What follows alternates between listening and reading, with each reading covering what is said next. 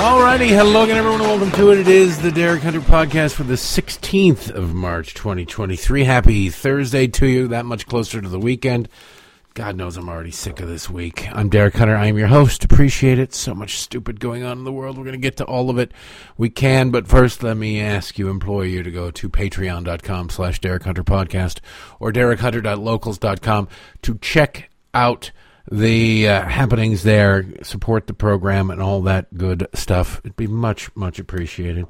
You'd be my hero. $5 a month, and you get to win an autographed book either by Kristi Noem or Ivanka Trump. Nobody else is giving you that kind of stuff to support a show, for the love of God. Nobody appreciates their audience more than I do here at this show.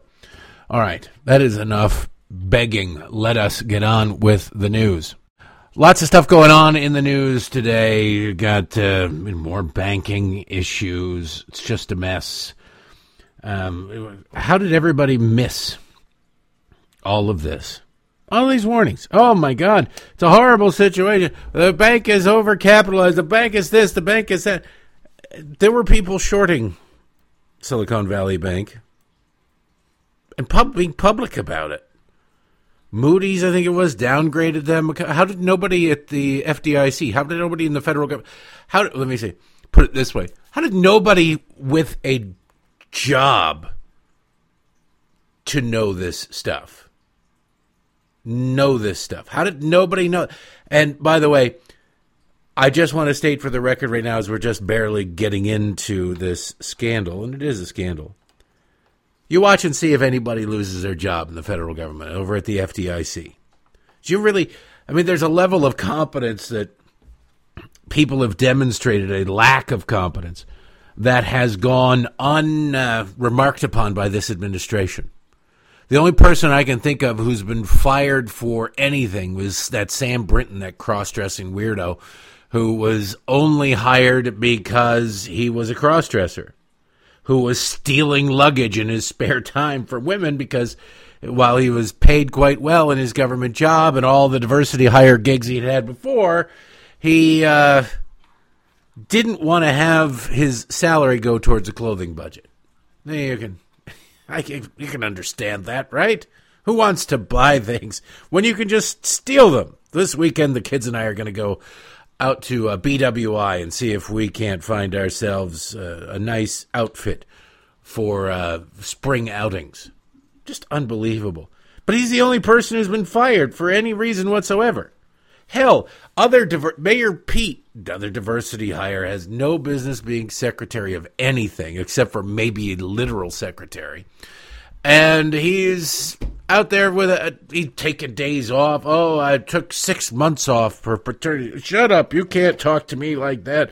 Blah, blah, blah. Don't you know I'm gay? And Chasten runs to social media to claim victimhood. See, it's a little unseemly if Secretary Mayor Pete were fully claiming victimhood on his own, but he's got Chasten out there. Chasten has nothing better to do. They're suckling the government teat. I'm sure Chasten has some sort of consulting gig where he doesn't really have to show up or do anything, because who would take advice from anybody named Chasten? But they'd pay for it to get access to Secretary Mayor Pete and to be able to say, look at us, we're involved in diversity, equity, and inclusion. We bribe everybody, regardless of sexual orientation, gender identity, etc., etc.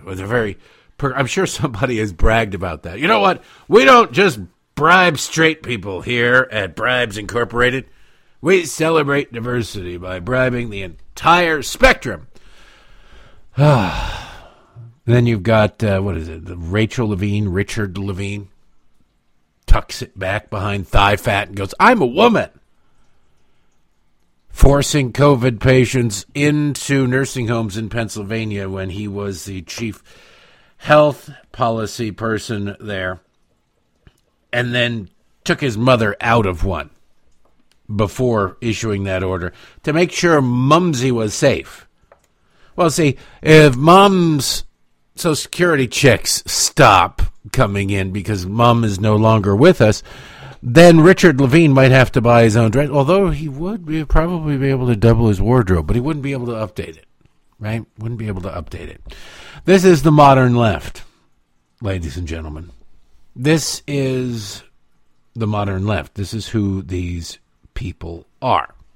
And we, of course, are being stuck with it. We're bailing out these banks. Credit Suisse is collapsing, at least. Who knows where it will end up now, but the Dow is down and everybody's saying it's not good. I'm not sure anybody really knows. Because if anybody really knew, none of this would sneak up on them, you know? None of them would sneak up. Nobody go, holy cow, this bank's in some serious trouble. If the regulators were if regulations worked and regulators were doing their jobs, none of this would have snuck up on anybody, and it all would have been headed off at the pass as these banks tried to do what they were doing. It's not the case. So instead you get, I want to play this just to demonstrate. The media is reporting Mika this morning, early this morning, before the Dow opened, talking about the Credit Suisse situation. Mika's on the case. Fear not. God, fear. Can you imagine being dependent upon Mika for anything? I'm pretty sure she can't make a sandwich. To break. A developing story from Wall Street. The markets are dropping sharply right now, tied to more concerns over banking. The Dow is down more than 500 points before the bell after shares of Credit Suisse hit an all-time low. This comes as the Swiss lender with large operations in the U.S. tries to stabilize its financial and customer losses. We're going to be following this. Lots of stuff going on in the news today. You got more banking issues. It's just a mess. How did everybody miss all of this? All these warnings. Oh, my God. It's a horrible situation. The bank is overcapitalized. The bank is this. The bank is that. There were people shorting Silicon Valley Bank and being public about it. Moody's, I think it was, downgraded them. How did nobody at the FDIC, how did nobody in the federal government, let me say, put it this way, how did nobody with a job to know this stuff? How did nobody know? And by the way, I just want to state for the record right now, as we're just barely getting into this scandal, and it is a scandal. You watch and see if anybody loses their job in the federal government over at the FDIC. There's a level of competence that people have demonstrated, a lack of competence, that has gone unremarked upon by this administration. The only person I can think of who's been fired for anything was that Sam Brinton, that cross-dressing weirdo, who was only hired because he was a cross-dresser, who was stealing luggage in his spare time from women because while he was paid quite well in his government job and all the diversity hire gigs he'd had before, he didn't want to have his salary go towards a clothing budget. You can understand that, right? Who wants to buy things when you can just steal them? This weekend, the kids and I are going to go out to BWI and see if we can't find ourselves a nice outfit for spring outings. Just unbelievable. But he's the only person who's been fired for any reason whatsoever. Hell, Mayor Pete, other diversity hire, has no business being secretary of anything except for maybe a literal secretary. And he's out there he's taking days off. Oh, I took 6 months off for paternity. Shut up. You can't talk to me like that. Blah, blah, blah. Don't you know I'm gay? And Chasten runs to social media to claim victimhood. See, it's a little unseemly if Secretary Mayor Pete were fully claiming victimhood on his own, but he's got Chasten out there. Chasten has nothing better to do. They're suckling the government teat. I'm sure Chasten has some sort of consulting gig where he doesn't really have to show up or do anything because who would take advice from anybody named Chasten? But they'd pay for it to get access to Secretary Mayor Pete and to be able to say, look at us, we're involved in diversity, equity, and inclusion. We bribe everybody, regardless of sexual orientation, gender identity, etc., etc. I'm sure somebody has bragged about that. You know what? We don't just Bribe straight people here at Bribes Incorporated. We celebrate diversity by bribing the entire spectrum. Then you've got, Rachel Levine, Richard Levine, tucks it back behind thigh fat and goes, I'm a woman. Forcing COVID patients into nursing homes in Pennsylvania when he was the chief health policy person there, and then took his mother out of one before issuing that order to make sure Mumsy was safe. Well, see, if Mom's Social Security checks stop coming in because Mom is no longer with us, then Richard Levine might have to buy his own dress, although he would probably be able to double his wardrobe, but he wouldn't be able to update it, right? Wouldn't be able to update it. This is the modern left, ladies and gentlemen. This is the modern left. This is who these people are. And we, of course, are being stuck with it. We're bailing out these banks. There's Credit Suisse is collapsing, at least. Who knows where it will end up now, but the Dow is down and everybody's saying it's not good. I'm not sure anybody really knows. Because if anybody really knew, none of this would sneak up on them, you know? None of them would sneak up. Nobody go, holy cow, this bank's in some serious trouble. If the regulators were if regulations worked and regulators were doing their jobs, none of this would have snuck up on anybody, and it all would have been headed off at the pass as these banks tried to do what they were doing. It's not the case. So instead you get, I want to play this just to demonstrate. The media is reporting Mika this morning, early this morning, before the Dow opened, talking about the Credit Suisse situation. Mika's on the case. Fear not. God, fear. You imagine being dependent upon Mika for anything? I'm pretty sure she can't make a sandwich. Cut 3. Go ahead.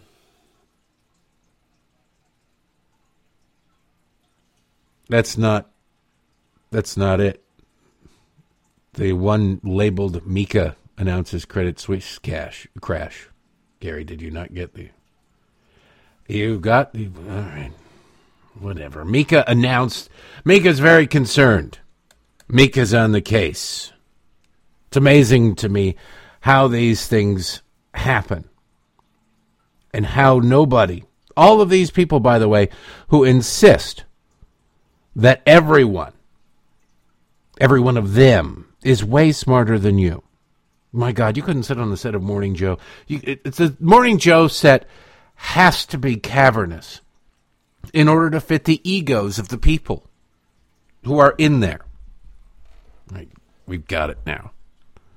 We're going to be following... Does it sound like Mika knows what the hell she's talking about? At least I tell you, I'm not a banker. I very limited knowledge, and it's based on what I've read. But Mika goes out there and just tells you, oh, this is based on... You can tell she's reading it from a teleprompter, that she has no idea. But if anybody on the set of Morning Joe were able to justify... The physical set of Morning Joe has to be ginormous, gigantic, huge, to fit the egos in there. Yet none of these people, none of these geniuses saw it coming. Now, you would think, hey, we just had the second biggest bank collapse in American history. You might be looking for other banks. You had 2 big bank collapses. You might be looking at other banks and going, what should we be looking at? Maybe talk to somebody who would know. Certainly not a federal regulator. But instead, you get everybody going, Credit Suisse is in trouble? Oh, my goodness, what's going on? Who's in charge here? Who are these people? This is what I mean when I say don't trust these people in media. Because nobody on Morning Joe will tell you, gee, I don't really know the banking industry. We should probably get an expert on. Or, hey, just watch out. Nobody really knows what's going on. No. As I've told you 1,000 times, if you go on cable news and get a question and you answer it with, well, I'm not really educated enough on that issue to be able to really give any sort of authoritative answer, so I'm not really sure. I don't want to speak on it because I don't know. If you say that, you're done. I got a call. I was at the gym yesterday. I get calls from Middle Eastern news outlets to do hits on like Al Jazeera. There's a lot of, I don't even know what this place was called yesterday that called me somewhere over there. They called me and asked me to go on, and they pay. The American television doesn't pay, but they give you not a ton of money, but $50, whatever. Yeah, I would take $50. So I've done a lot of hits. I haven't done them in a while, but you get to do them from home, and you get to do them through your computer. So it's like, this is great. But the topic was, and I've done this a couple times, the topic was the banking thing. We want you to come out and talk about what's going on in banking and blah, blah, blah, blah, blah. And I said, aside from generally not really wanting to do it, not being in the mood to do it, I said, I don't know enough about it. Like, I'm the wrong guy for this issue. You give me a political issue, you want to talk horse race, you want to talk about various other aspects of policy, then fine, yeah, let's do it.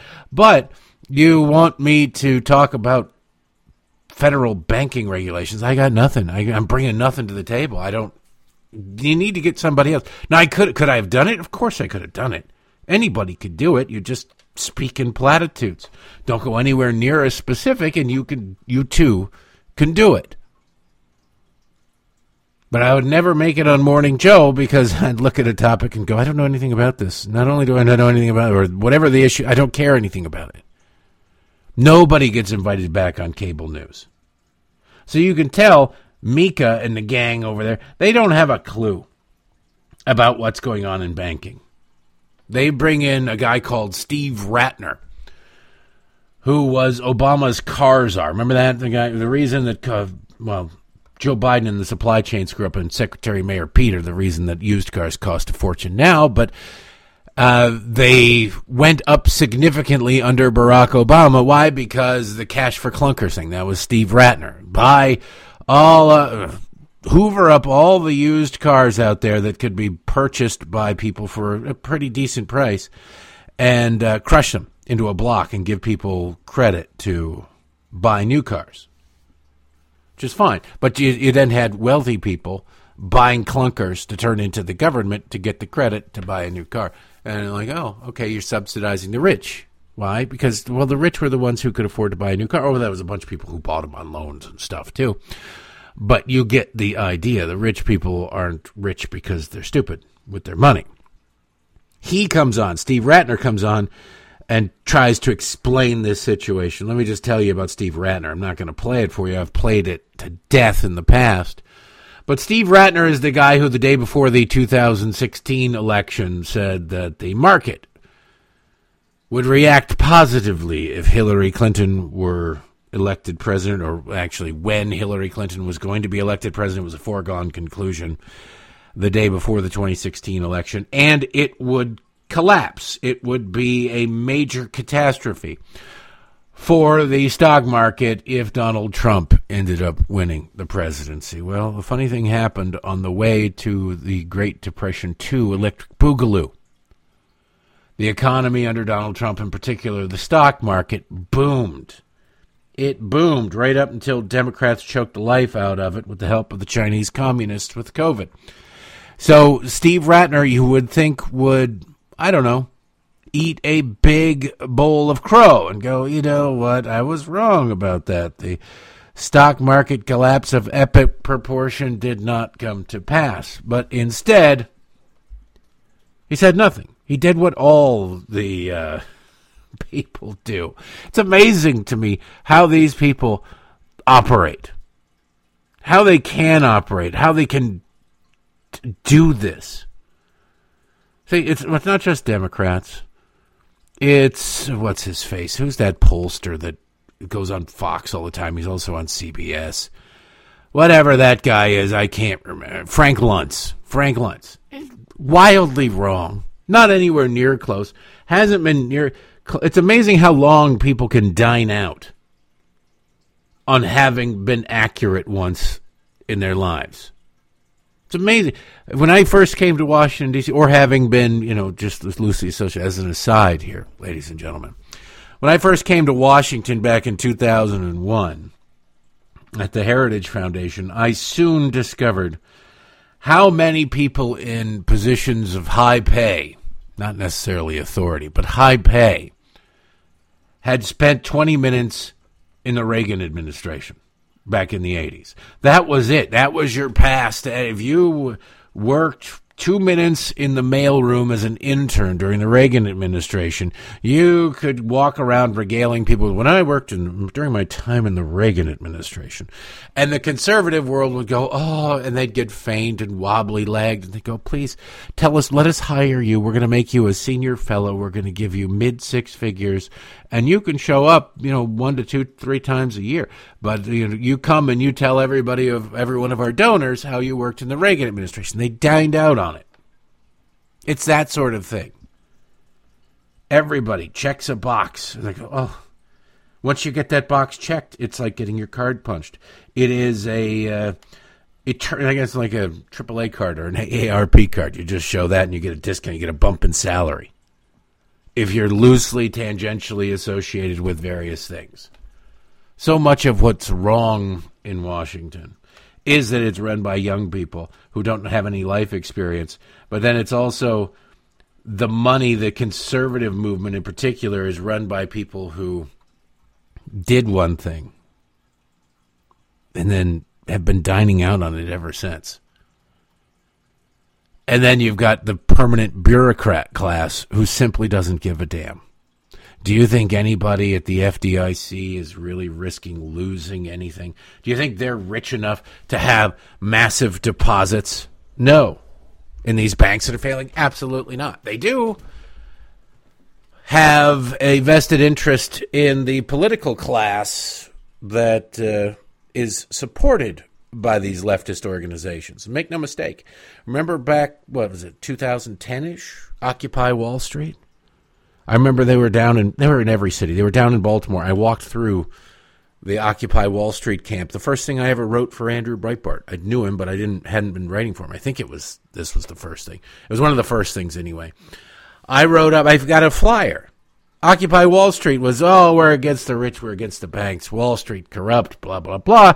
They also had a bit of a rape problem at their encampments and sexual assault problem at their encampments. Then less covered by the media because there was no Me Too movement back then. And quite frankly, even if there were, the left wouldn't have cared about it because, what's a little rape in the name of the cause? But I got a leaflet from the Occupy Wall Street mutants down in the Inner Harbor of Baltimore where they laid out how to handle a sexual assault. And the first thing on the list, I believe, was do not call the police. We'll handle this internally. Come to us. We will handle. Basically, if you get raped by a guy in this camp, we'll ask the guy in the camp to leave. Don't worry. There's no reason to involve the police because the police are the enemy. Everybody thought, Michael Brown and George Floyd started the anti-police movement. No. The left had been anti-police forever. They just don't vocalize it all the time. It's very important. The left is very consistent. If it's good for America, if it's good for people, especially people who love this country, the left is against it. Period. End of story. Now, while we're talking about the banking situation, I find it very interesting. You don't hear this much. It is being reported by The Intercept, but it's... I tell you, one of the most pathetic things about cable news is they don't actually do any reporting on their own. They just report what websites do, and then they have their own people on to talk about it. We've confirmed what so-and-so has reported. Well, why didn't you report it first? You've aggregated the same news, and then you made a phone call, probably to the same source. We've confirmed with sources. Yeah, the reporter who reported it. But when you're sitting there trying to figure out why is it that the federal government, why is it that the Biden administration is taking these banking regulations and going, let's take it a little bit further than that to $250,000 deposit insurance through the FDIC, which I pointed out to you yesterday. You can't walk into a bank, a physical bank, without seeing the sign. It says that deposits here are insured up to $250,000, which... If you don't get what that means. I don't know how you'd get more than $250,000, to be honest with you. I also don't care if you lose it because you'd be pretty damn stupid. You just go, I've got $1 million. Let's put that into a non-interest-bearing savings account. It'll be wonderful. It'll be smart. And then the bank collapses and you only get $250,000 back and you go, well, nobody told me. Everybody told you. You're just too stupid to know the difference. And you probably, and how'd you get that money? I'd imagine it's some sort of slip and fall injury lawsuit.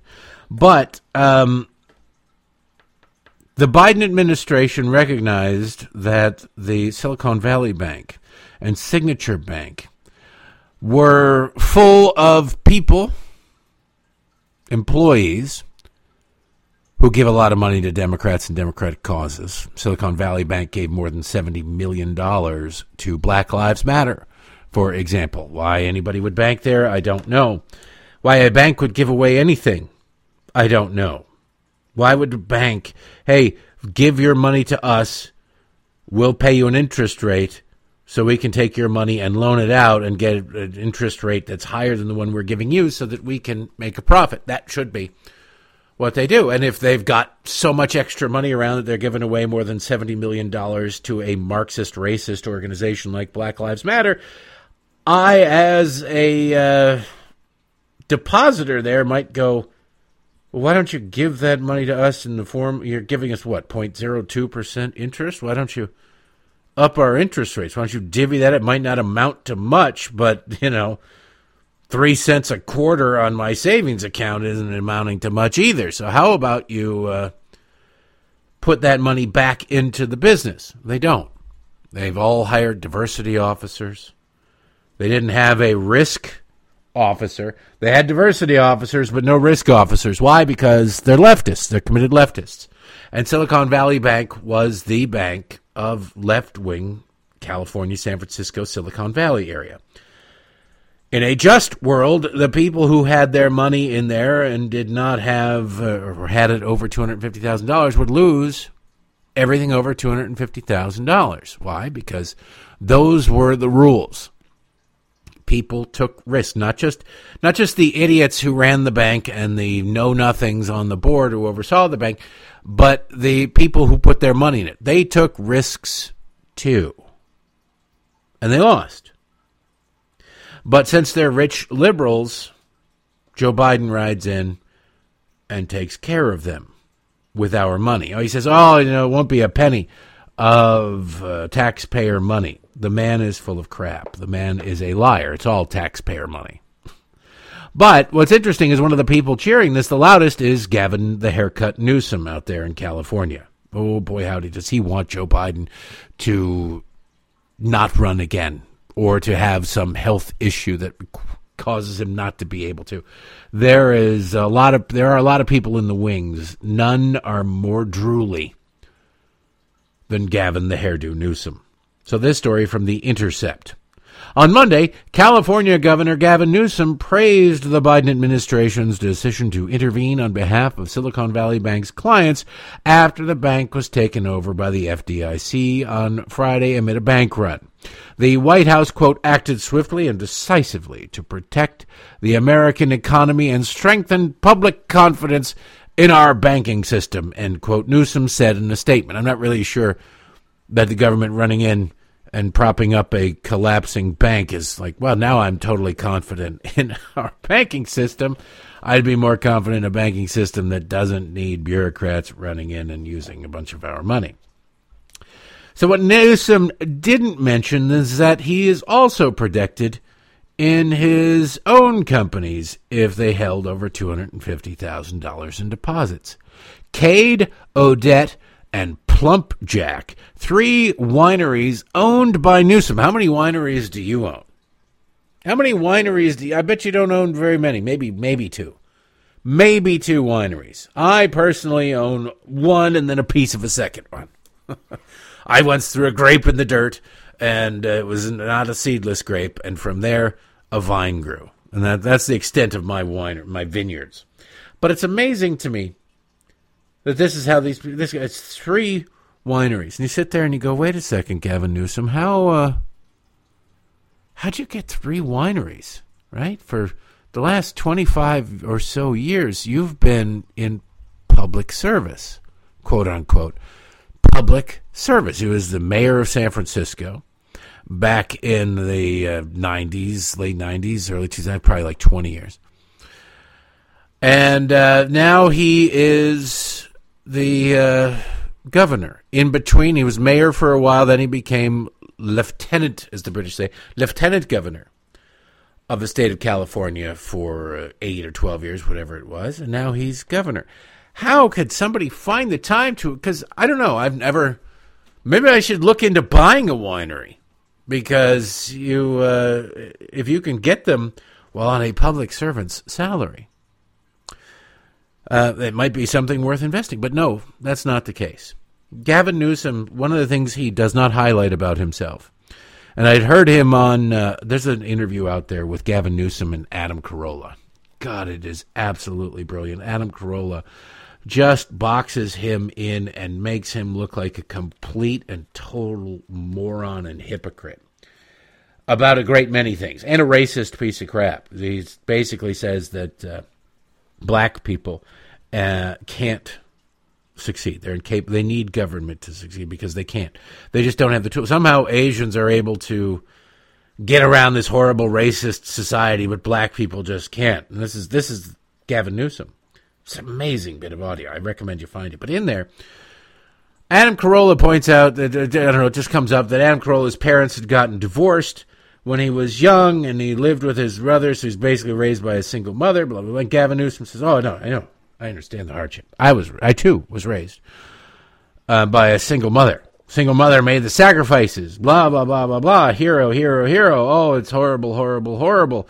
He was basically painting himself out to be Oliver Twist. And then you come to discover after the fact, because they weren't doing real-time research at the Adam Carolla podcast that day, that yes, indeed, Gavin Newsom's parents did get divorced when he was young, and he did live with his mother. It was the 70s or whatever, but, I guess still mothers probably get about 95% of the custody in divorce cases. But Gavin Newsom's father was hardly some hobo who, upon the dissolution of his marriage, took a stick and a bandana, put some socks and clean underwear and a sandwich and a can of Spam, tied it through the bandana on the end of that stick, and went off to ride the rails in the hopes of finding work. No, in fact, Gavin Newsom's father was the chief legal counsel for Getty Oil, which, I don't know, if you're playing the home game, you probably don't even need to Google that because it just sounds like a lot of money. It is a lot of money. And that is how somebody who has made their life in quote-unquote public service is able to afford 3 wineries. Gavin Newsom threw all his money, apparently, into Silicon Valley Bank. Back to the story. Cade, Odette, and Plumpjack, 3 wineries owned by Newsom, are listed as clients of SVB on the bank's website. So they're not just... Now, there's lists of clients. I am not listed as a client on my bank's website.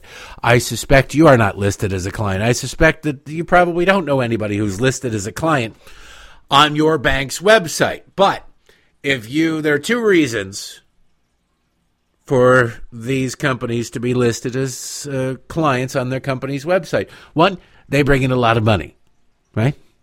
You don't own 3 wineries up in Silicon Valley, up in the Napa area, without having a lot of money. There's not a real lot of, they're a small winery. Oh, really? Yeah, no, they only do about $20 million a year in business. Small, tiny.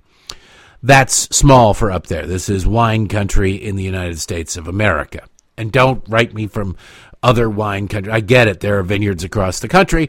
I'm talking about by and large. You also want to list them because the governor owns them, and you want to suck up to the governor, right? So those are the only 2 reasons to list it. Newsom also maintained personal accounts at SVB for years, according to a longtime former employee of Newsom who handled his finances and who requested anonymity to avoid personal reprisals. So you've got the governor out, vindictive much? Personal reprisals? A good progressive would never do such a thing, would they? Pearls clutched, shock, back of the wrist to the forehead, fainting couch engaged. Oh, my goodness. Of course, yes. So Gavin Newsom is out there praising, oh, thank goodness, the Biden administration did the right thing in making me whole. They stop at the word thing and they leave the in making me whole part out there. But this is what I mean. One hand washes the other. They're just both left hands. It's amazing to me how these people work.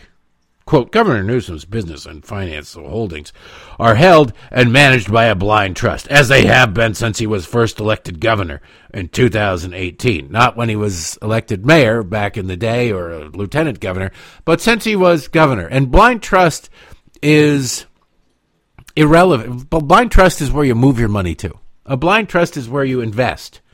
You're going to buy a bunch of Microsoft stock and you don't know it. And you could be, supporting regulation that's going to screw Microsoft or enrich Microsoft even further. That's the point of a blind trust. Where you bank, I don't believe, is managed by a blind trust, right? I don't think that's the case. They're like, hey, you can't access your money. We've moved your bank account. All right, so your ATM card isn't going to work. Well, where'd you move it? We can't tell you, man. If we told you, we'd have to move it again, right? So every time you need to get $20 to do valet parking for cash, you need to switch banks? That's not how it works. So you can see even the governor's defense is, why did I say it like that? Even the governor's defense, even the governor's defense is deflection, is irrelevant, is sleight of hand. Of course, The Intercept doesn't really call them out on it. They move on. But they do move on to something that even exposes these people as being more corrupt. The next paragraph. Newsom also didn't mention his wife, Jennifer Siebel's professional ties to the bank. In 2021, hey, that's not that long ago, Silicon Valley Bank gave $100,000 to the charity founded by Siebel, the California Partners Project, at the request of Newsom. Hey, guys, why don't you throw some money my way? Now, what kind of a bank? Like, you've got so much of my money. Why don't you give $100,000? If you got enough money in a bank to get them to jump when you say jump, to give $100,000, then why don't you just give the $100,000 yourself, if you care at all about your wife's? I mean, I'm sure Gavin Newsom, given his personal history, he's just glad to have his wife out of the house. But that's beside the point. He was using not his money there, although that helped. He was using his position as governor to shake down the bank to give money to his wife. Why not? Why not? It's perfectly legal corruption. Hey, the governor's on the phone. Oh, the governor. What would you like, governor? Oh, you're calling to solicit donations to your campaign. Oh, now you want money for your wife's charity. Your wife's charity. Wife's charity is code for rich liberals finding things for somebody who doesn't really have a lot to do. We got to find something for my wife to do. She's an actress who isn't acting anymore. Plus, she can't really, if she was going to make it, she would have made it a long time ago. So can't really call up Hollywood. They're not going to put her in movies as much. Well, how about we just start her a charity so she can pass the time that way? All right? Get her off my back. I'll start a charity. I'll even call in favors from various things. And guess what? His wife now gets to be a social butterfly and run around the state of California at various dinners and galas and fundraisers and balls. All of her travel paid for by the charity that she started and funded by the donors to the governor, to the left-wing causes, and the banks that they have their fortune in. And at the end of the day, when the feces hits the fan and the whole house of cards collapses, their lives will not be changed in any way, shape, or form. We just get stuck with the check. Who knew? When Gavin Newsom and his wife Jenny went off to the French Laundry, probably the most expensive restaurant in America, in clear violation of the COVID restrictions that he himself had imposed on his fellow Californians, and had a meal for his friend's birthday, that we were ultimately going to be stuck with the check. Because that's what happened. Maybe not directly. He didn't slide it to us. But he just he used our ATM card. Well, not even our ATM card. He's used our credit card. Our ATM card is empty. We're now maxing out. These leftists are now maxing out our collective credit cards. But he's progressive, and if Joe Biden decides not to run for president or can't run for president for whatever reason, this guy is the most likely Democrat to emerge from, because who else? Kamala? Good God. This is the best that Democrats have to offer. You laugh at it, scoff at the prospect all you want. But Joe Biden in 2020 was the best they had to offer then. And he's at 1600 Pennsylvania Avenue right now. Never underestimate the stupidity of the Democratic voter. I do love this story, though, about Gavin Newsom. It just really exposes how hypocritical Democrats are. They were all over Donald Trump. Oh, you're running your businesses. Why don't you give up? Why don't you sell your business? Why don't you close your business? Why don't you do this, that, or the other thing? You're not running my business. It's a family business. I can't just I'm not going to force my family to sell the business because No, you must. You must. Huh. They write The Intercept, Newsom, a multimillionaire who was a businessman before becoming a politician. He was a businessman for about 20 minutes. It's amazing to me how these people manage to amass nobody goes, somehow 3 wineries from the 5 years he spent as a businessman or 10 years he spent as a businessman. What was he? Was he like a head of a cocaine cartel? No, he was a politically ambitious, connected Democrat who came from a wealthy family. So, of course, they get the nepotism, they get the friends hire, they get the, you know what, daddy rubs shoulders with multi-millionaires. I have $1 billion. Here's a couple $1 million to go play with. And, somehow you manage to slice a chunk of that off to line your own pockets and feather your nest. The rich, the left is right. The rich take care of their own. The reason they know this is they're the rich and they take care of their own. A businessman, before becoming a politician, has been dogged for years with ethics questions about his corporate holdings. When asked during a 2018 campaign for governor if he would sell his companies, Newsom reportedly said, quote, "These are my babies, my life, my family. I can't do that. I can't sell them," end quote. Instead, in December 2018, Newsom announced that he would establish a blind trust and give control of his trust to a family friend. Oh, a family friend. They'll never talk. My best friend's going to manage it, and he'll keep, if my best friend starts avoiding me, not taking my calls, I might go, hey, dude, I know I didn't do anything. I mean, with Gavin Newsom, there's a chance he had sex with his previous best friend's wife. So, be a little careful. You want to, probably not a position you want to be in, and in Gavin Newsom's world. But still, if your friend starts to avoid you, you might go, something wrong with the business? What? Gavin Newsom recently came under fire in California press for allegedly abusing what are so-called behest payments, donations requested by politicians for any, quote, legislative, governmental, or charitable purpose. Though California law stringently regulates campaign contributions and gifts to elected officials, there are no limits on behest payments like the $100,000 donation that Newsom requested from SVB for his wife's charity. Isn't that nice? Last year, Newsom reported at least $23.7 million in payments to such groups at his behest. Isn't that nice? You raise a boatload of money off of your position as governor for your wife's charity, and then you go to dinner with your wife, and you say, hey, wife, how's that charity going? And she says, it's a sham. We're just doing it to bilk your donors for campaign contributions for direct graft to me. And they laugh hysterically and go, well, now we can write off the cost of this dinner because we discussed your charity. That's how it works, ladies and gentlemen. That's how it all works. It's wildly corrupt and perfectly legal because the people who are wildly corrupt are the ones who write the laws that make it perfectly legal. It's good. It's a quote, Mel Brooks. It's good to be the king. I want to shift from corruption in the Democrats to the corruption in the culture. Corruption of the culture, the corruption of reality.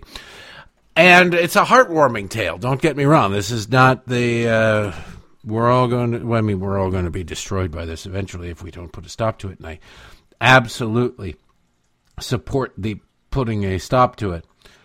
But every once in a while you sit back in these culture wars and you go, yeah, I like that.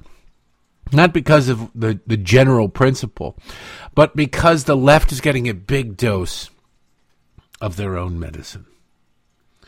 This from the New York Times. Wellesley College proudly proclaims itself as a place for, quote, women who will make a difference in the world, end quote. I believe Hillary Diane Rodham Clinton Jr. III went there. Yes, she did. It boasts a long line of celebrated alumni, including Hillary Clinton, Madeleine Albright, and Nora Ephron. On Tuesday, its students supported a referendum that had polarized the campus and went straight to the heart of Wellesley's identity as a women's college. The referendum, which was non-binding. God, the left loves these symbolic crap things. It's non-binding resolution. We're going to pass this non-binding resolution. You watch it. You're going to be the subject of a non-binding resolution. If anybody ever says that to you, you just go, then just say, I refuse to recognize you as a government. It has as much impact. It means about as much. I'm going to condemn you with a non-binding resolution. I refuse to recognize you as a government. What? Well, if you're going to waste time and do stupid things, why don't I just waste time and do stupid things right back at you? On Tuesday, the students were born with help of the referendum was non-binding, called for opening admission to all non-binary and transgender applicants, including trans men. Now, wait a second. If it's all transgender people, why do you need to segregate out trans men?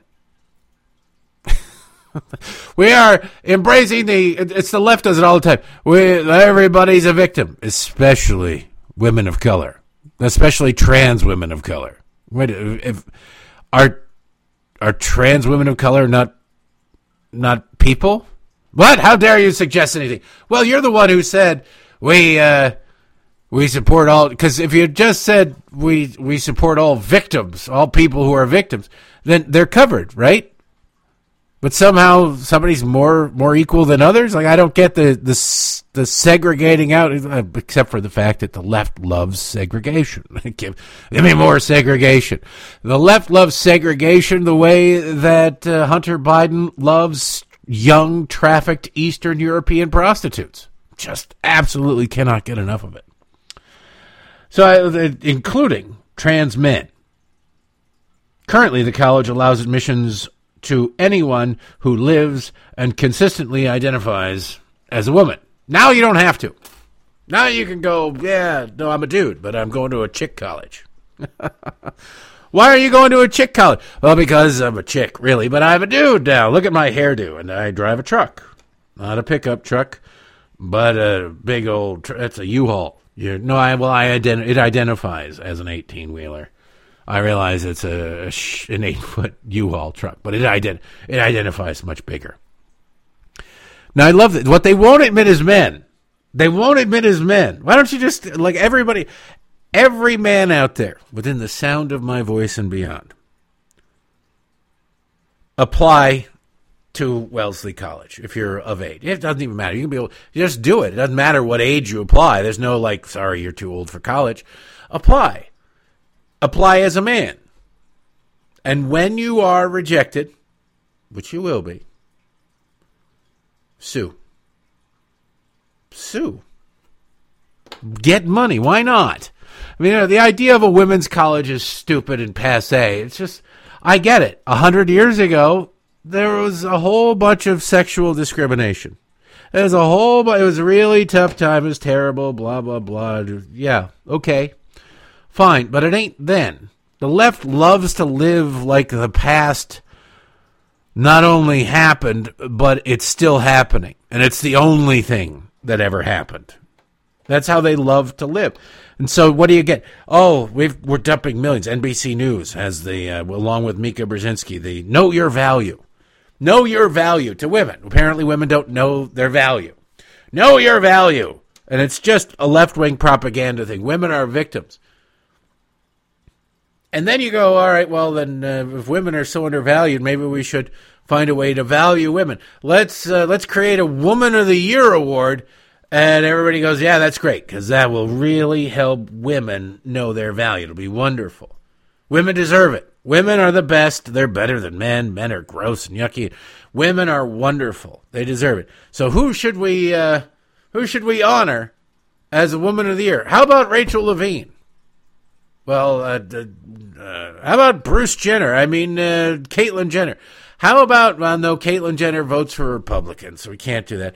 How about that swimmer? No, wait a second. So, to empower women, you create women's organizations. To make women feel safe and valued, you create organizations to make sure that women feel safe and valued. You create awards to give to women so that their shelves are not just filled with soccer participation ribbons from when they were 5 years old. And then you start giving those awards to men who say they're women. Well, they're just as much women as every kind of... Really? Because I don't think... I'm pretty sure that Rachel Levine, at her age, has to be screened for prostate cancer. Has to be at least, looked at. I don't think there are very many women, real women, who have to have prostate cancer screening. Right? I'm just saying. Does Rachel Levine call a vasectomy a hysterectomy? Do doctors have to play along with this? Don't you laugh, but maybe they do. We're not that far away from requiring it. To be honest with you, today's absurdities are tomorrow's policies from the Democrat Party. So don't laugh, but don't let your guard down. On the plus side, however, we can now, I assume, just go, you know what, for that whole wage gap, all you ladies whining about the wage gap, all you leftists whining, women only make 77 cents on the dollar for what men make. It's terrible. And women of color make even less. They always throw that in there. But now if we don't know what gender is, we don't have to do that. And if you start factoring in men who say they're women, like Rachel Levine makes more money than I do. Caitlyn Jenner makes more money than I do. So congratulations. They've all raised your level of income on average. And we just get a few more men to go, you know what? I feel like a woman. Man, I feel like a woman. I am now the embodiment of that Shania Twain song. Man, I feel like a woman. You get that, and we've eliminated the wage gap. We've made it a more just society without actually ever doing anything. That just drives me nuts. The referendum also called for making the college's communications more gender inclusive. For example, using the word students or alumni instead of women. We're coming together to celebrate women. All right, how are we going to do that? By denying the existence of women. By, not even acknowledge, just don't, shut up, okay? Shut up. The vote was in some ways definitional. What is the mission of a women's college? Well, it's apparently to educate dudes, because they will let dudes in now as long as you identify the proper way. Supporters said that women's colleges have always been safe havens for people facing gender discrimination, and that with trans people under attack across the country, all transgender and non-binary applicants must be able to apply to Wellesley. Now, I can't wait for these weirdos to start getting the scholarships that were formerly awarded to these left-wing lunatics. Because left-wing lunatics went there, and then the weirdos come in. Now, when they start getting the left-wing scholarships, because what's the justification for not giving them scholarships? And that means that other students' awards go down. Well, that's going to be a bit interesting, because I suspect there will be students who were on scholarship to Wellesley, who then suddenly would not get the full scholarship or what have you, and then would have difficulty affording attending Wellesley. I suppose the left will just step up. They're not about to let, if you're in the business of indoctrinating students and you've got this wonderful factory that just churns out indoctrinated students, you're not going to let production issues take down the company. Somebody's going to step up and go, here's even more money. All right, keep going.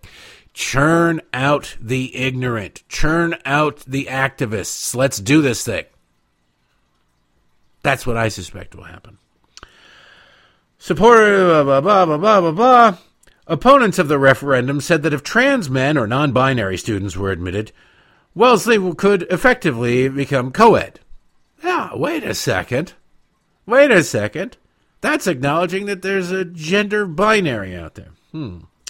Wellesley's president, Paula Johnson, said that the referendum would rewrite Wellesley's founding mission to educate women. In a statement after the vote, a spokesperson for Dr. Johnson said the college would not reconsider its opposition. So the administration is now in direct conflict with a majority of the student body. This is not what democracy looks like, right? I love it when Frankenstein's monster comes back to burn the castle. I absolutely love it when it comes, because now, look, Paula Johnson, mark my words, a year. I'll give Paula Johnson a year. I don't think it'll take that long. But I suspect if it's going to happen, it'll happen rather quickly, that Dr. Paula Johnson, will soon be protested by the left-wing mutants on campus at Wellesley, and Lord knows there are a lot of them. Not just left-wingers, but the mutant class that... It's amazing. There are a group of people who find nothing in life more enjoyable than chanting what other people say, parroting it back to them, going to where they're told, sitting there for days on end, not showering, demanding things that have no basis in reality and will improve nobody's lot in life. And they just demand and insist, and they win. The Nazis, like I say, the Nazis, very few people in Germany were Nazis back in 1933. They managed to get all the power, essentially, in 1932. In short order, they managed to get all the power in government because they insisted. And other people said, rather than punching them in the nose, telling them to go to hell, standing up to them, they eventually said, well, all right, we'll give you something. If this will shut you up, we'll give you more. All right, fine.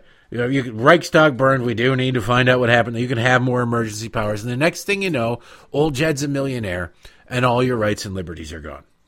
Everything you liked and found good is gone, has been taken. And the government ain't going to give it back willingly. The administration is going, we're a chick college. We're not going to give you the chick college. We're not going to let dudes into the chick college. But the school, through a non-binding resolution, has made it clear that they support the idea. Now, I don't believe for a second that they actually support this idea in this way. It's a nice way for students to virtue signal. God knows leftists love a good virtue signal. It's also a nice way, since it is non-binding, I voted for it. I'm in good. But if even 10% of the student body is the militant class, which at a chick college like this probably is not a stretch, they will take this as a call to arms. They will not rest until they make this come to pass. And so they've ended up they've broken ground on the digging of their own grave. They really have. The college, by established practice, did not release a breakdown of the vote, making it hard to measure the depth of support, but both supporters and opponents expected the referendum to pass. The college, which is in the Boston suburbs, has roughly 2,500 students. No data on the number of students who identify as trans or non-binary. Well, not yet. They're not letting them in. They let the trans women in. Smith College the same way. I spent a lot of time at Smith College in the early aughts. 2003, 2004, at Smith College up in Northampton, Massachusetts. And man, the trans issue was not an issue then, But as a man on college, it felt really weird. And they were militant. They were finding ways to be mad at other women. It was really funny. The left, women, let's women get together. Once we get rid of those men and we keep men out of here, women will have a safe environment. They can grow the sisterhood. They can grow the sisterhood and build bonds. It was catty like you wouldn't believe. My God. They hated each other. They could have united and, glad we hate those men. They might have gotten along better, but they ended up hating each other. Who does she think she is dressed like that? Look at the shoes on that one. These are all things that you're sitting there going, Derek, you're being absurd. No, these are direct quotes of things I heard. There were message boards back in the dial-up days that I would go to, something called the Daily, I think it was the Daily Jolt, that were specific to the colleges in the Northampton area. There's 5 of them there. Each college had their own message board. You could bounce back and forth between them. Since my girlfriend at the time was there, and she was active on these boards, and she was the head of the Young Republicans, which they hated her because Young Republicans. And she brought Ann Coulter there. They hated her for that. We'd spend a lot of time on AOL chat and on these message boards. And I was a troll. I absolutely was a troll. And it didn't you didn't need a troll. It was actually difficult to try and start outrages and start fights amongst the left-wing students at Smith College because they were already ready to fight each other. If you've ever seen like a history of the communist movement, a history of the progressive movement at the beginning of the 20th century, sort of exemplified in the movie Reds, but not nearly enough. It was factions versus, they all agreed. Government should control everything. Power to the workers, blah, blah, blah. But they all fought about who should be in charge, and they fought over the fringes and the little details at the bottom. And they never, thank God, they never really got their act together in this country. They did the Bolsheviks and the Mensheviks over in Russia, and then one killed the other, and blah, blah, blah. And everywhere they had this sort of battle, because left to their own devices, leftists will hate even other leftists. They just will hate. If you create a fishbowl with just leftists, they'll hate each other sooner rather than later. You throw a couple of trans men in there, it's not going to make a difference. It's not going to change the education. They're just going to continue the indoctrination. I, for one, am glad to see the beginning of the end of these all-women's colleges. Amen. Now, if we could just get the HBCUs and the other race-based organizations to be next. Did I say that? Yes, I did, and I meant it. While we celebrate the demise of the chick college system. Are we allowed to say that? The chick college? Probably not allowed to say that. But I don't care. As we celebrate that, there's a whole bunch of other things going on. I'm going to show you who the Democrats are in a couple of clips. First off, remember that hearing last week of the weaponization committee? Remember that? The federal government using the power of the federal government, the resources of the federal government to go after the American people. There's a problem. It's a problem. Not anymore. I mean, not really. Honestly, they don't really give a damn. But there's a real worry and a concern, a genuine concern that the power of the government would be used against the American people. That's why there are specific guardrails in place. You can't sick the IRS. Oh, the left always says Nixon wanted to sick. He wanted to, yes. He mentioned it. I don't even know if he really wanted to, because when you're ranting, you say lots of stupid things. But he never actually did order the IRS to audit his political enemies. The left talks about it like he did, because it's useful to them. Honestly, lies often are useful to them. But it never happened. Instead, you've got this situation now, though, where the government has actually been weaponized against the American people. And so the Republicans, led by Jim Jordan, are holding hearings on this concept. When you've got government officials contacting social media companies saying, it'd be really nice if this account went away. It'd be great if this account were throttled. This person needs to be punished for what they said because it's mis or disinformation. Like, who cares?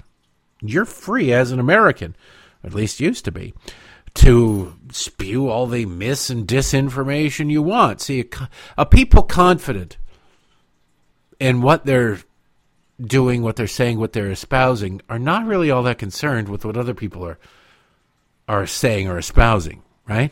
The truth will out. Oh, this guy's a lunatic. He's a monster. He's saying crazy things. Okay, well, let's just say the truth. The truth will win. No, it's not winning. Some people still follow. It doesn't matter. Okay, if you've got some guy who's just an absolute lunatic, spewing garbage, how many people are going, when you counter him with the truth? Just the truth. I wasn't thinking about it. We'll go with a real-world example that the left likes to point out that they need to combat it. You got Alex Jones, all right?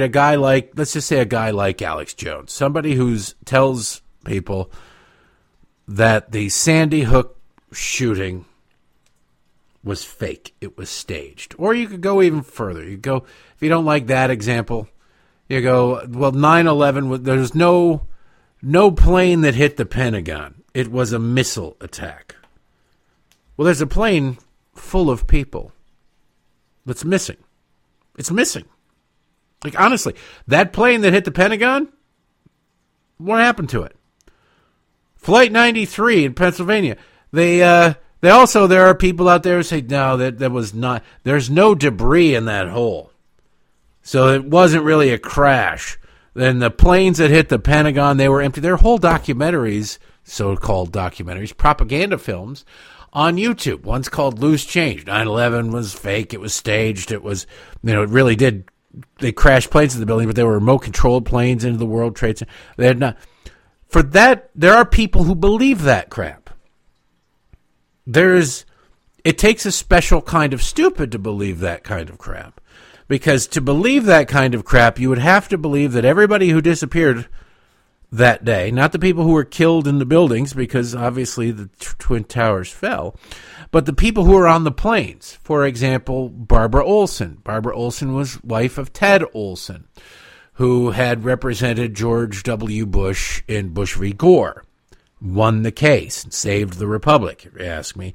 He was then Solicitor General of the United States for the Bush administration, meaning he was the president's lawyer in arguing cases before the Supreme Court. His wife, Barbara, was, if you look up Barbara Olson, maybe you don't remember her, but you should, she was a conservative commentator. And she was flying out to Los Angeles that morning to appear on Politically Incorrect with Bill Maher. She was on the plane that hit the Pentagon. I'm just using her because she's an example of somebody that you might know. For the paranoid, lunatic conspiracy theories to be true, the planes would have had to have been diverted to somewhere, right? These planefuls of people, either they were all killed, and it's the biggest conspiracy that everybody was able to keep their mouths shut during, or they were in on it, they were offloaded, and then the planes were set up with remote control pilots to then go out and hit their destinations. If these conspiracy theories are correct, it's asinine. Should you burn a lot of calories and time and energy worrying about that? And if you are in the federal government, do you sit there and you go, well, this needs to be combated in perpetuity, forever, nonstop? It's horrible, and how dare these people, and it's damaging to the... No. That will crazy will always find an audience. It's not going to be a large audience. You should be aware of that audience. Like I say, a dedicated group, a small group of people can do an awful lot of damage. But do we need to silence people, so putting aside the First Amendment? No, we don't need to silence people. People are free to spew that thing because it's really easy to combat the way I just did. So you telling me that everybody on all those planes was in on it, and they just said, all right, I'll never see my family again, but you know what? It's cool, though. We'll live out the rest of my life in British Columbia or Prince Edward Island or whatever the thing is, on the beach somewhere. If you believe that, I don't know what to tell you. Thankfully, there's such a tiny rounding error percentage of people who believe that it doesn't matter. But there are people who believe that. We do not need to silence that. All we needed to do was educate people, anybody inclined to think about it. Or, most people were smart enough to look at this and call BS on it to begin with. But it's a little bit more nefarious when you've got the FBI, the CIA, the State Department, people who are the permanent bureaucracy, not the elected officials, although elected officials doing it is just as bad, if not a little, well, it doesn't really matter who does it. Contacting social media saying you need to silence this person. We don't like what they're saying. Why not combat what they're saying? Well, we can't.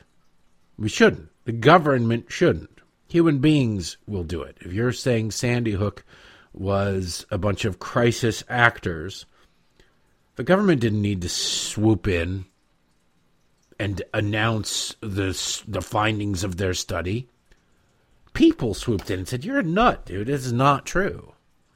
9/11 was not an inside job. What the hell are you talking about?" We handled it. You didn't stamp it out completely. You handled it.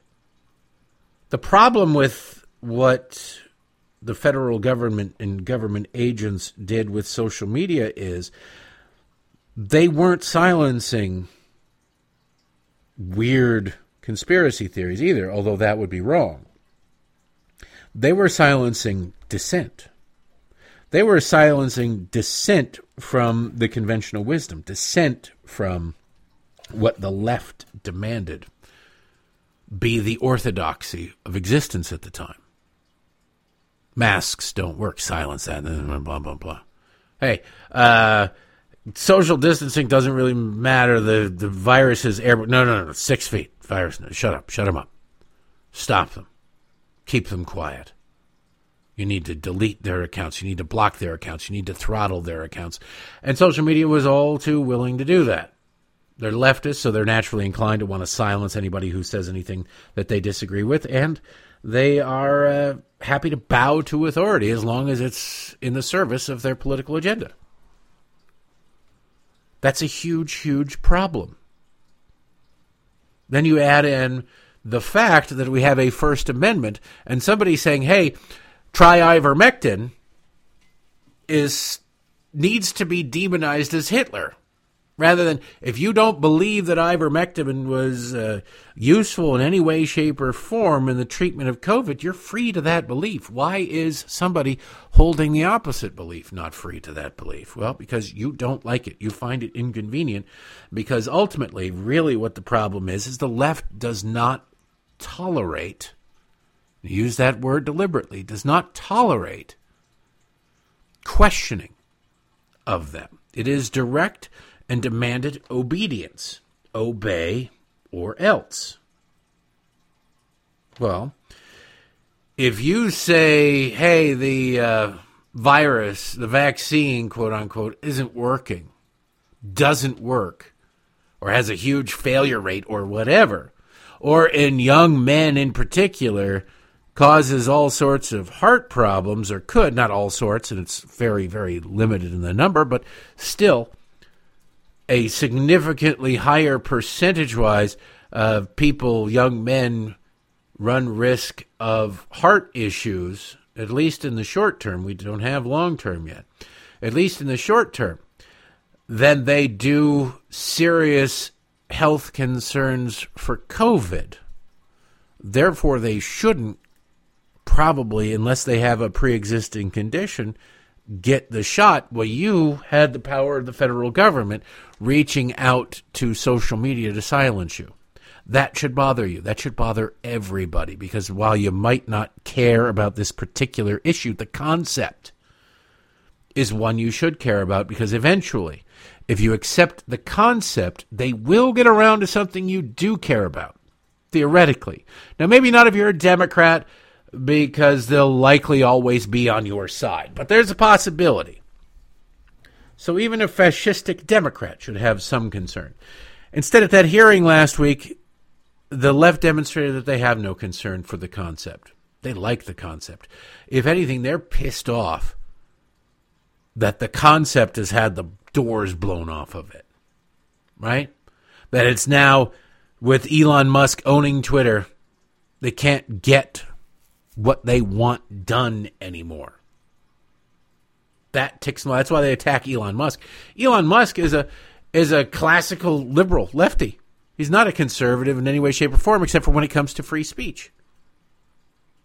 That's it. His donations, his activism, it's left-wing. It's social issues. He's down the line, doctrinaire leftist. You wouldn't know the difference between him and Joe Biden, except that Joe Biden has, quote-unquote, evolved over time, whereas Elon Musk has always been this way.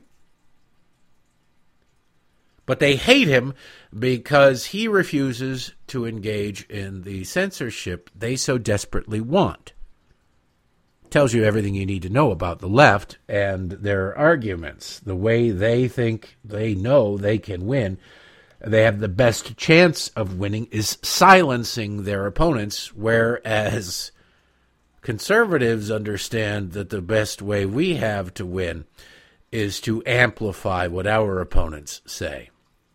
And along those lines, this is Representative Stacey Plaskett on with Al Sharpton over the weekend.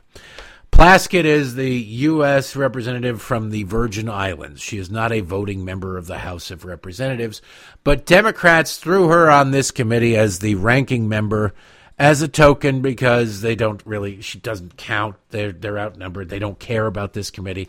They want people on there who, like Debbie Washer-Hare Schultz, are willing to make complete asses out of themselves in the cause of liberalism. And Plaskett is the same way on that.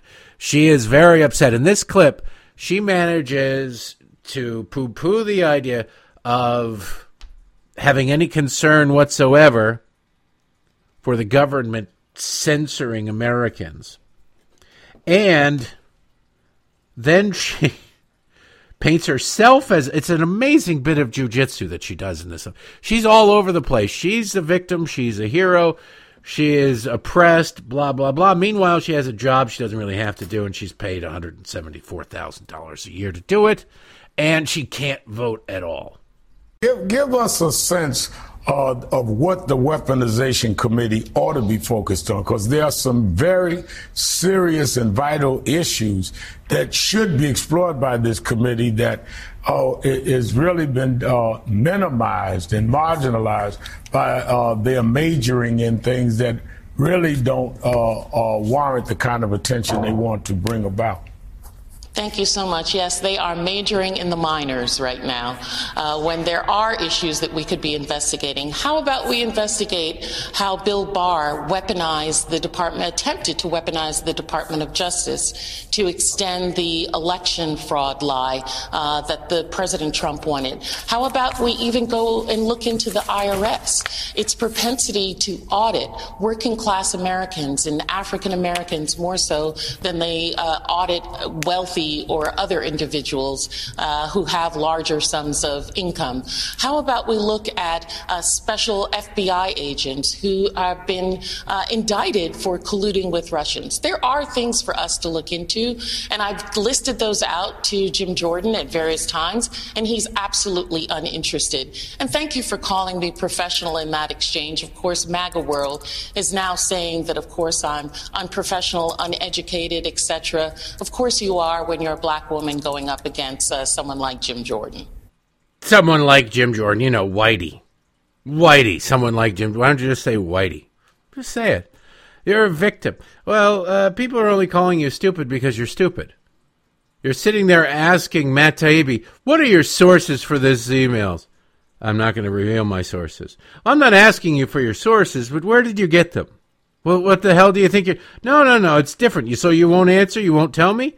You got it from Elon Musk, right? He's your source? I'm not going to reveal my sources. Well, you're not denying it. It's you saying that.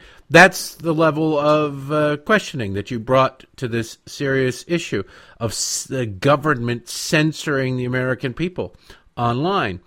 So forgive me if people think you're stupid. I frankly think that was a little too kind. calling you stupid lets you off the hook. You don't have a choice. You're stupid. Look, she's dumb. Okay, she can't. She's dumb.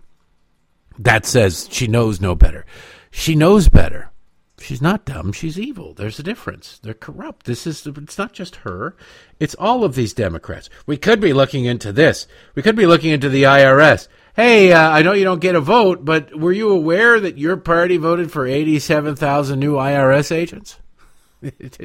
with no specific mission for those IRS agents except to go out and audit more people and raise more tax revenue?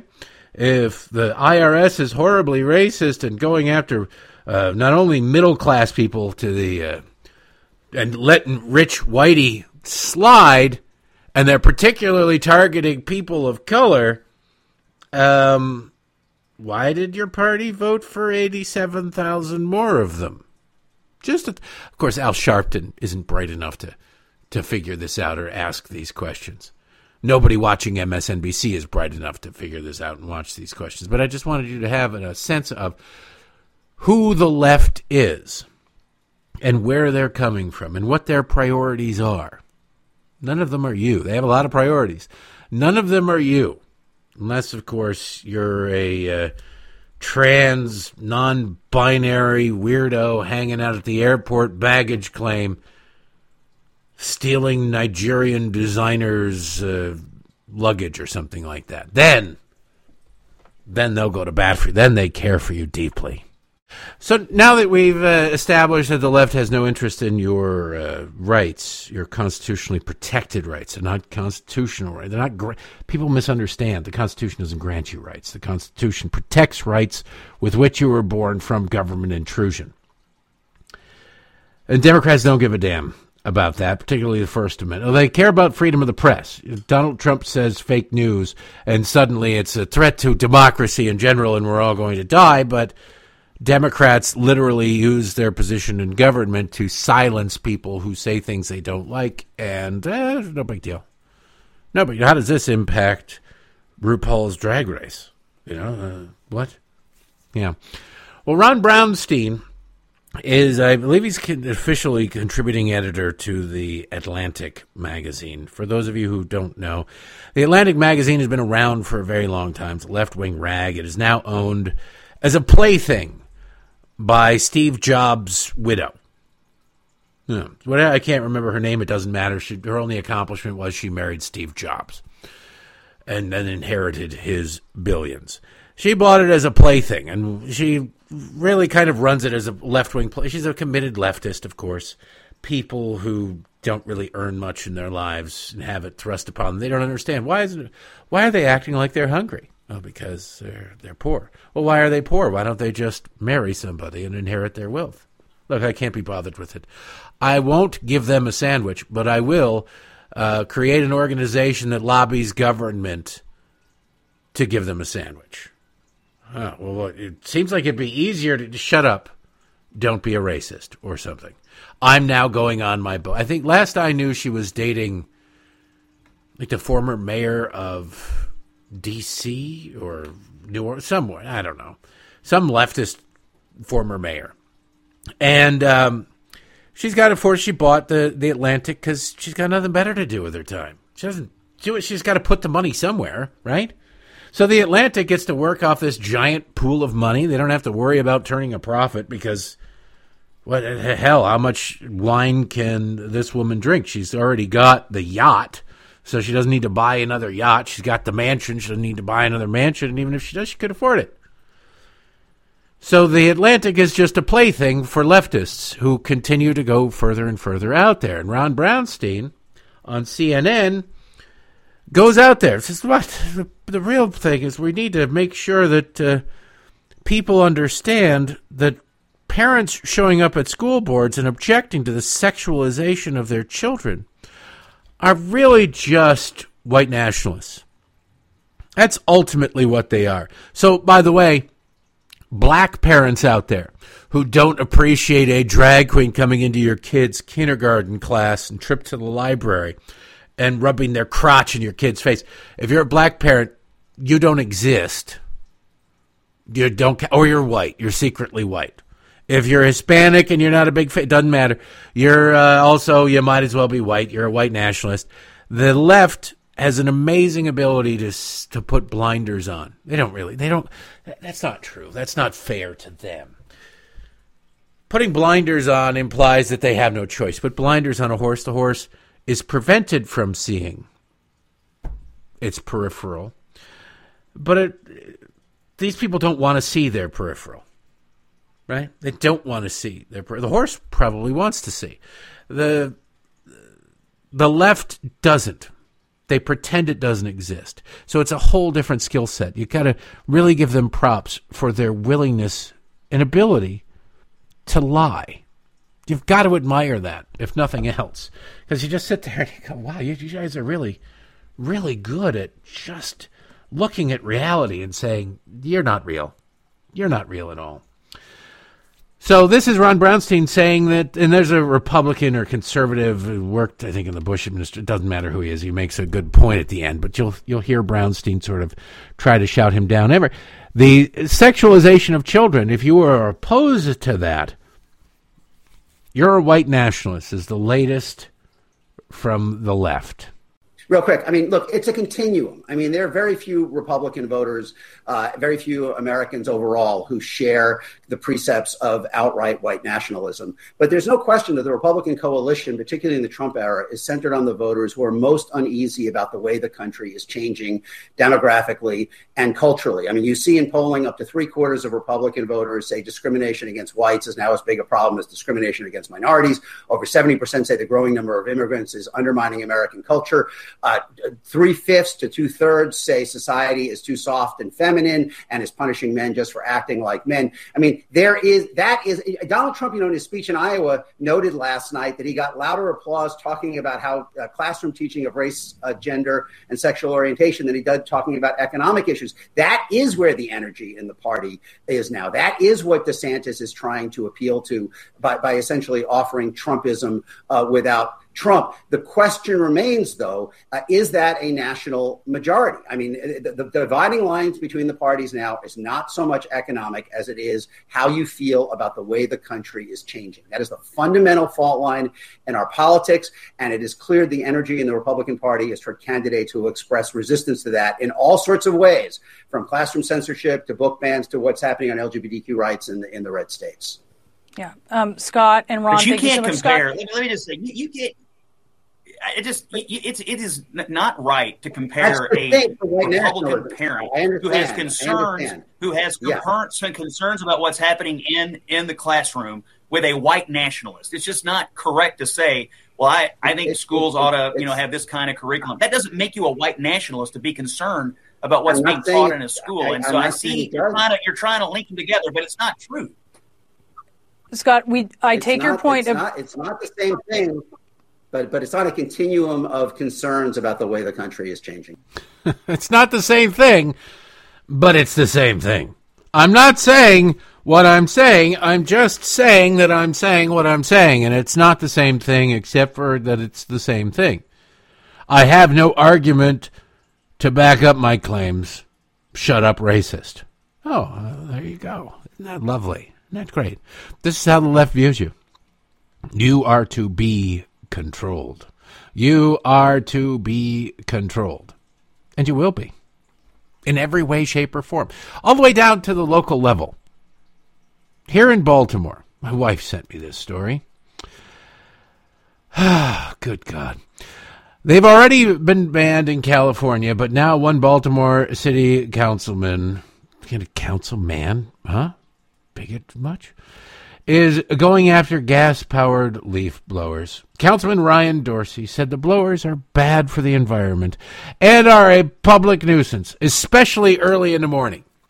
Now, it sounds like Ryan Dorsey's beauty sleep got disrupted by somebody deciding to do some yard work on a Saturday afternoon, or maybe even a weekday. These guys don't really have to show up for work, so who the hell knows? Quote, they're obnoxious, Dorsey said. I don't know anybody that appreciates them except for the people who are benefiting from them. I don't think that Councilman Dorsey understands how stupid that sounds. I'm going to read that quote again because he said it. They're obnoxious. I don't know anybody that appreciates them except for the people who are benefiting from them. Well, yeah. I don't know anybody who appreciates you except for the people who are benefiting from you. I don't know anybody, whatever. I don't appreciate your car unless you give me a ride. Does that mean I should tell you need to sell your car? We need to trash your car. We need to get rid of your car because you don't give me a ride. You've never given me a ride anywhere. I'm not benefiting from this. What kind of stupid crap is this? Some landscapers, perhaps unsurprisingly, oppose banning the blowers. This is from BAL TV. It's such a poorly written piece of crap story. Of course, it could only come from Hearst. But they're sitting there going, some landscapers, perhaps unsurprisingly, hey, small business owners seem to have a problem with having to drop thousands of dollars to replace perfectly good equipment because some leftist had his beauty sleep disrupted on a Saturday morning. You think? Quote, I need to work. Everybody needs to make money, said landscaper George Castro. Now, I don't know anybody who benefits from them, except for the people, anybody who likes them, except the people who benefit from them. Well, if that's it, everything can be banned, or nothing should be banned. It depends. I guess if you're a favored class, you get to choose where do you fall on the political spectrum? You're a Democrat? All right, so then we won't ban what you care about, even though everybody else thinks it's stupid. Castro owns his own landscaping company. He worries a ban would hurt his business. He said he recognizes noise complaints and tried to address them as best he can. Look, it's a two-stroke engine. Okay, they make noise. You know what else makes noise? Your car makes noise. Your lawnmower makes noise. You know what else? They've always made noise. This has nothing to do with noise. If it was noise, why wasn't the noise an issue a decade ago when they were still making noise?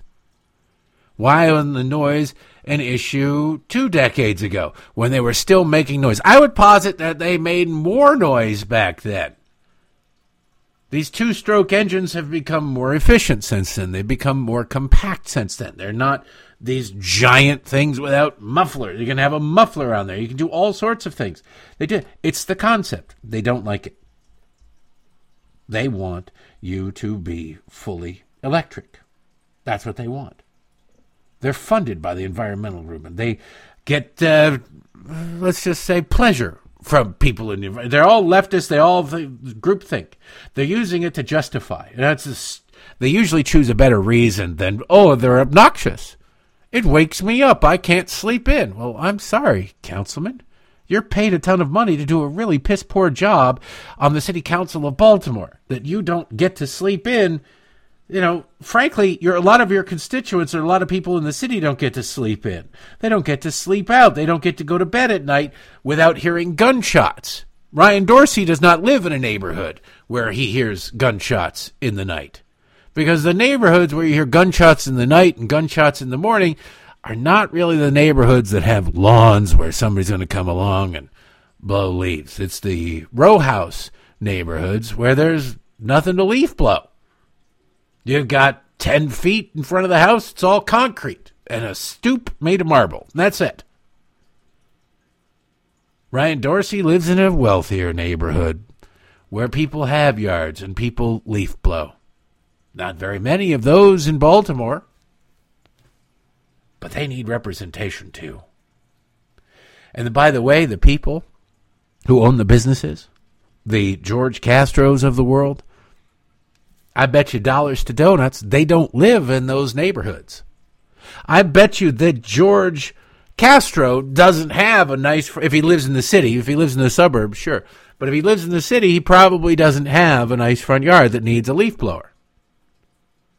Or if he does or lives in the suburbs, he's got employees who don't.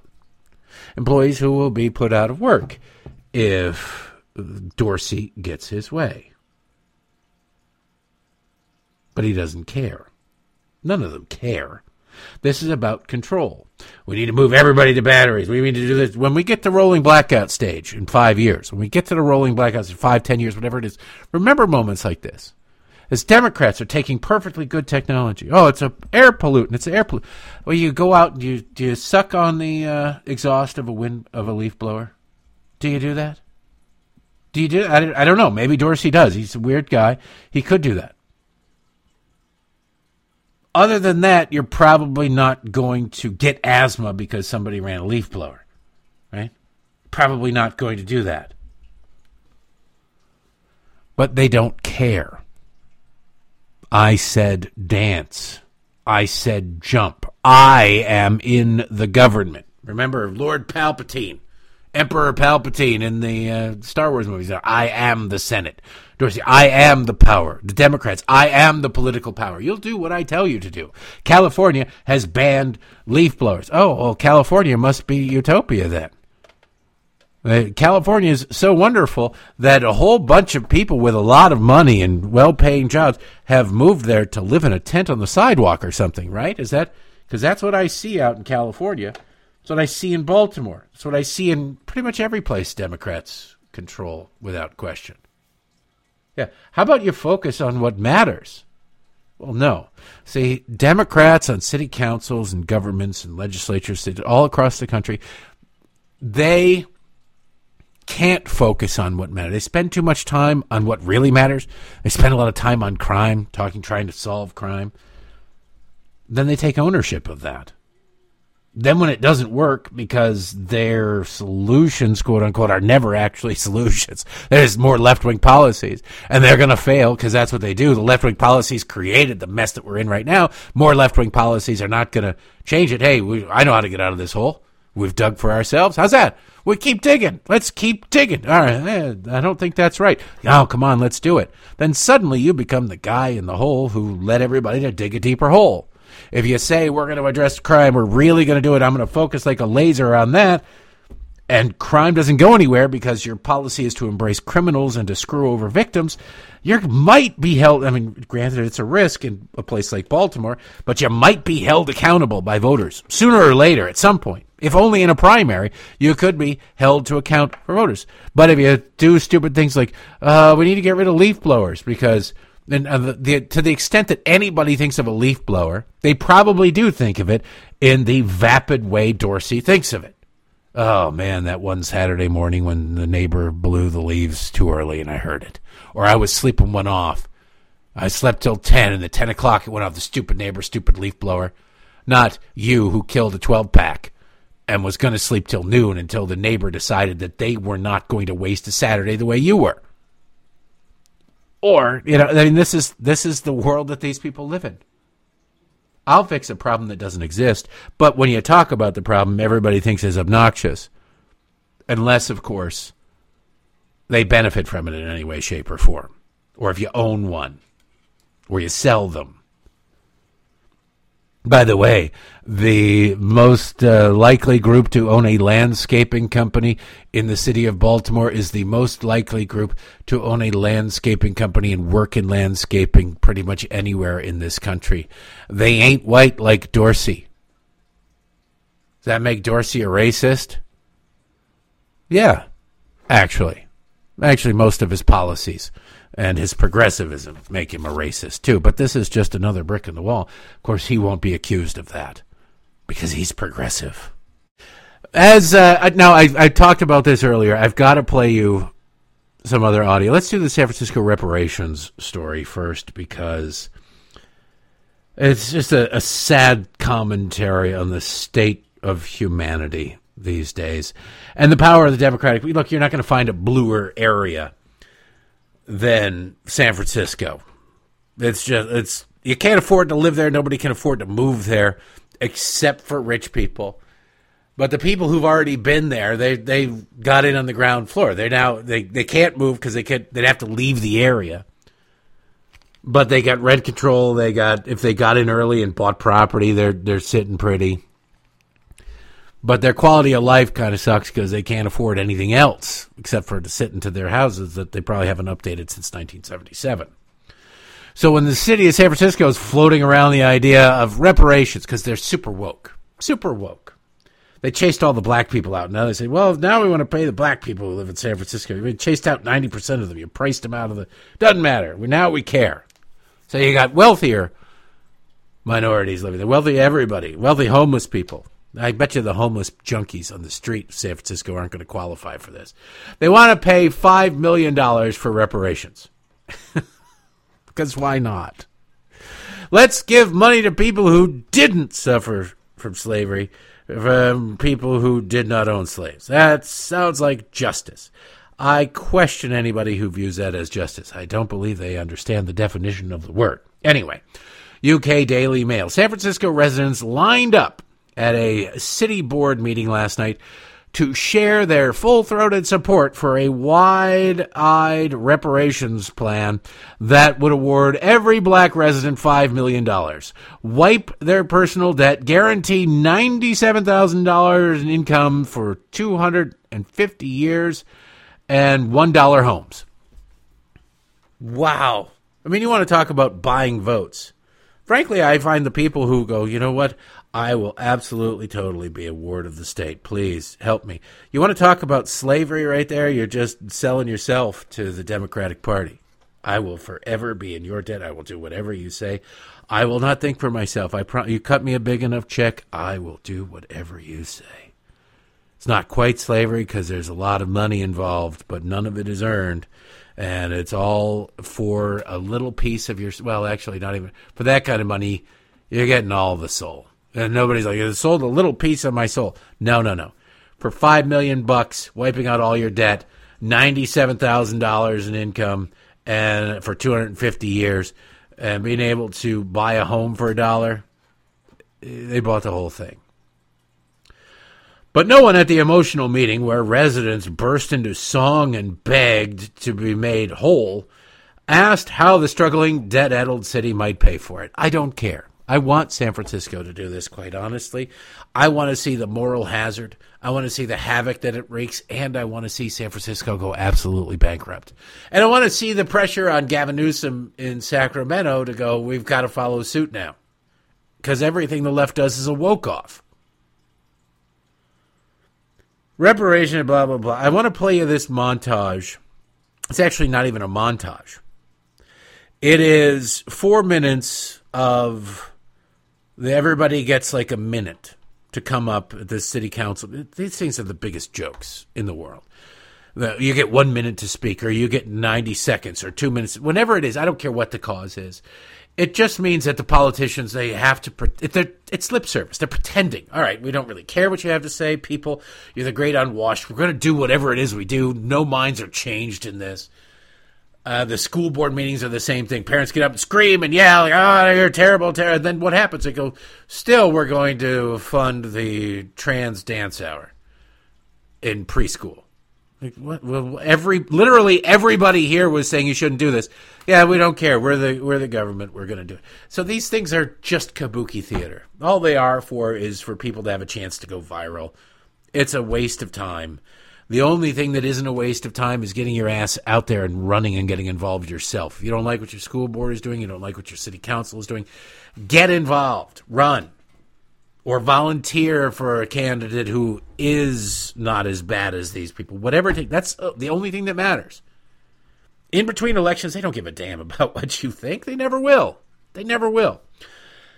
But anyway, it's being San Francisco, there's a conga line of crazy people, stupid people, leftists, coming in and voicing their full-throated support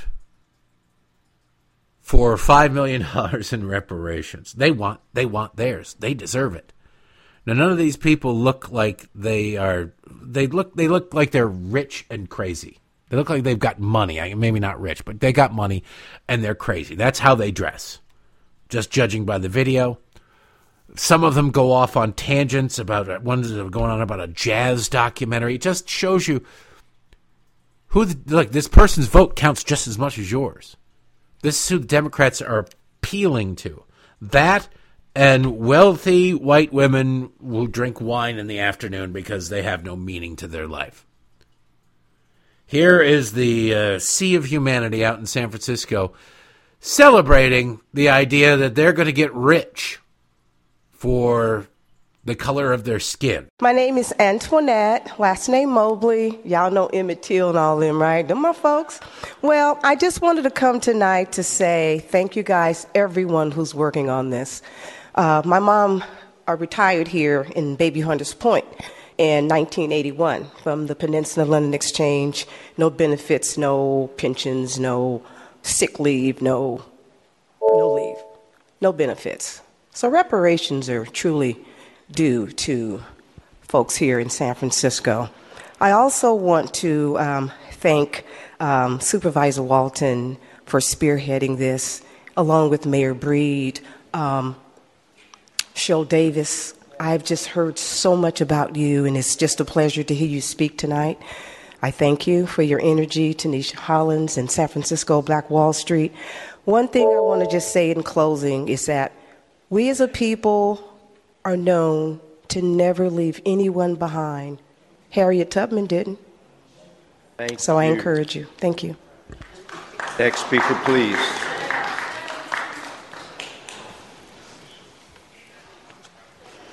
Good evening. My name is Joan Mathis. I've been in this community all my life. I work hard. Everyone I know works hard. Everyone here works hard. You're working hard on something that will help my community, and I thank you for that. And I want you to know that my children, my children's children, and their children need to be noticed for what they are, recognized for what they can do, because they all work hard. And I thank you, and I wish that this referendum goes past. Thank you. Thank you. Next speaker, please. My name is Darlene Roberts. I was born in Tulsa, Oklahoma in 1947 in the basement of Moulton Memorial Hospital.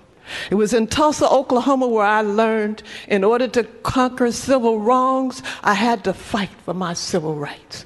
When I moved to San Francisco in 1965, I was 18 years old. That makes me 76. So I learned then, when I went to Bothan and I met Miles Davis, I was a rock and roll lover, but I love jazz. So as a result, I created Fillmore Jazz Ambassadors. And because of Dream Keepers and Cheryl Davis and the budget and the mayor and the supervisors, we now are working on a documentary, 150 years of jazz history in San Francisco. It's going to start from the Barbary Coast to Harlem of the West, all the way down to today. That's because jazz is a metaphor for all our music. So that's what we're pushing here. We want to thank you, and we want to tell you that there can be no reparations without Dream Keepers. Dream Keepers is going to just help us keep up after that reparations. We got to be able to keep up after the reparations. We don't want to turn this backwards. So I want to thank you all for listening to me and for tolerating this loud voice. Thank you so much. And all this passion that I have for this. Thank you for what you're doing. Thank you. Next speaker, please. I'm done? I'm done.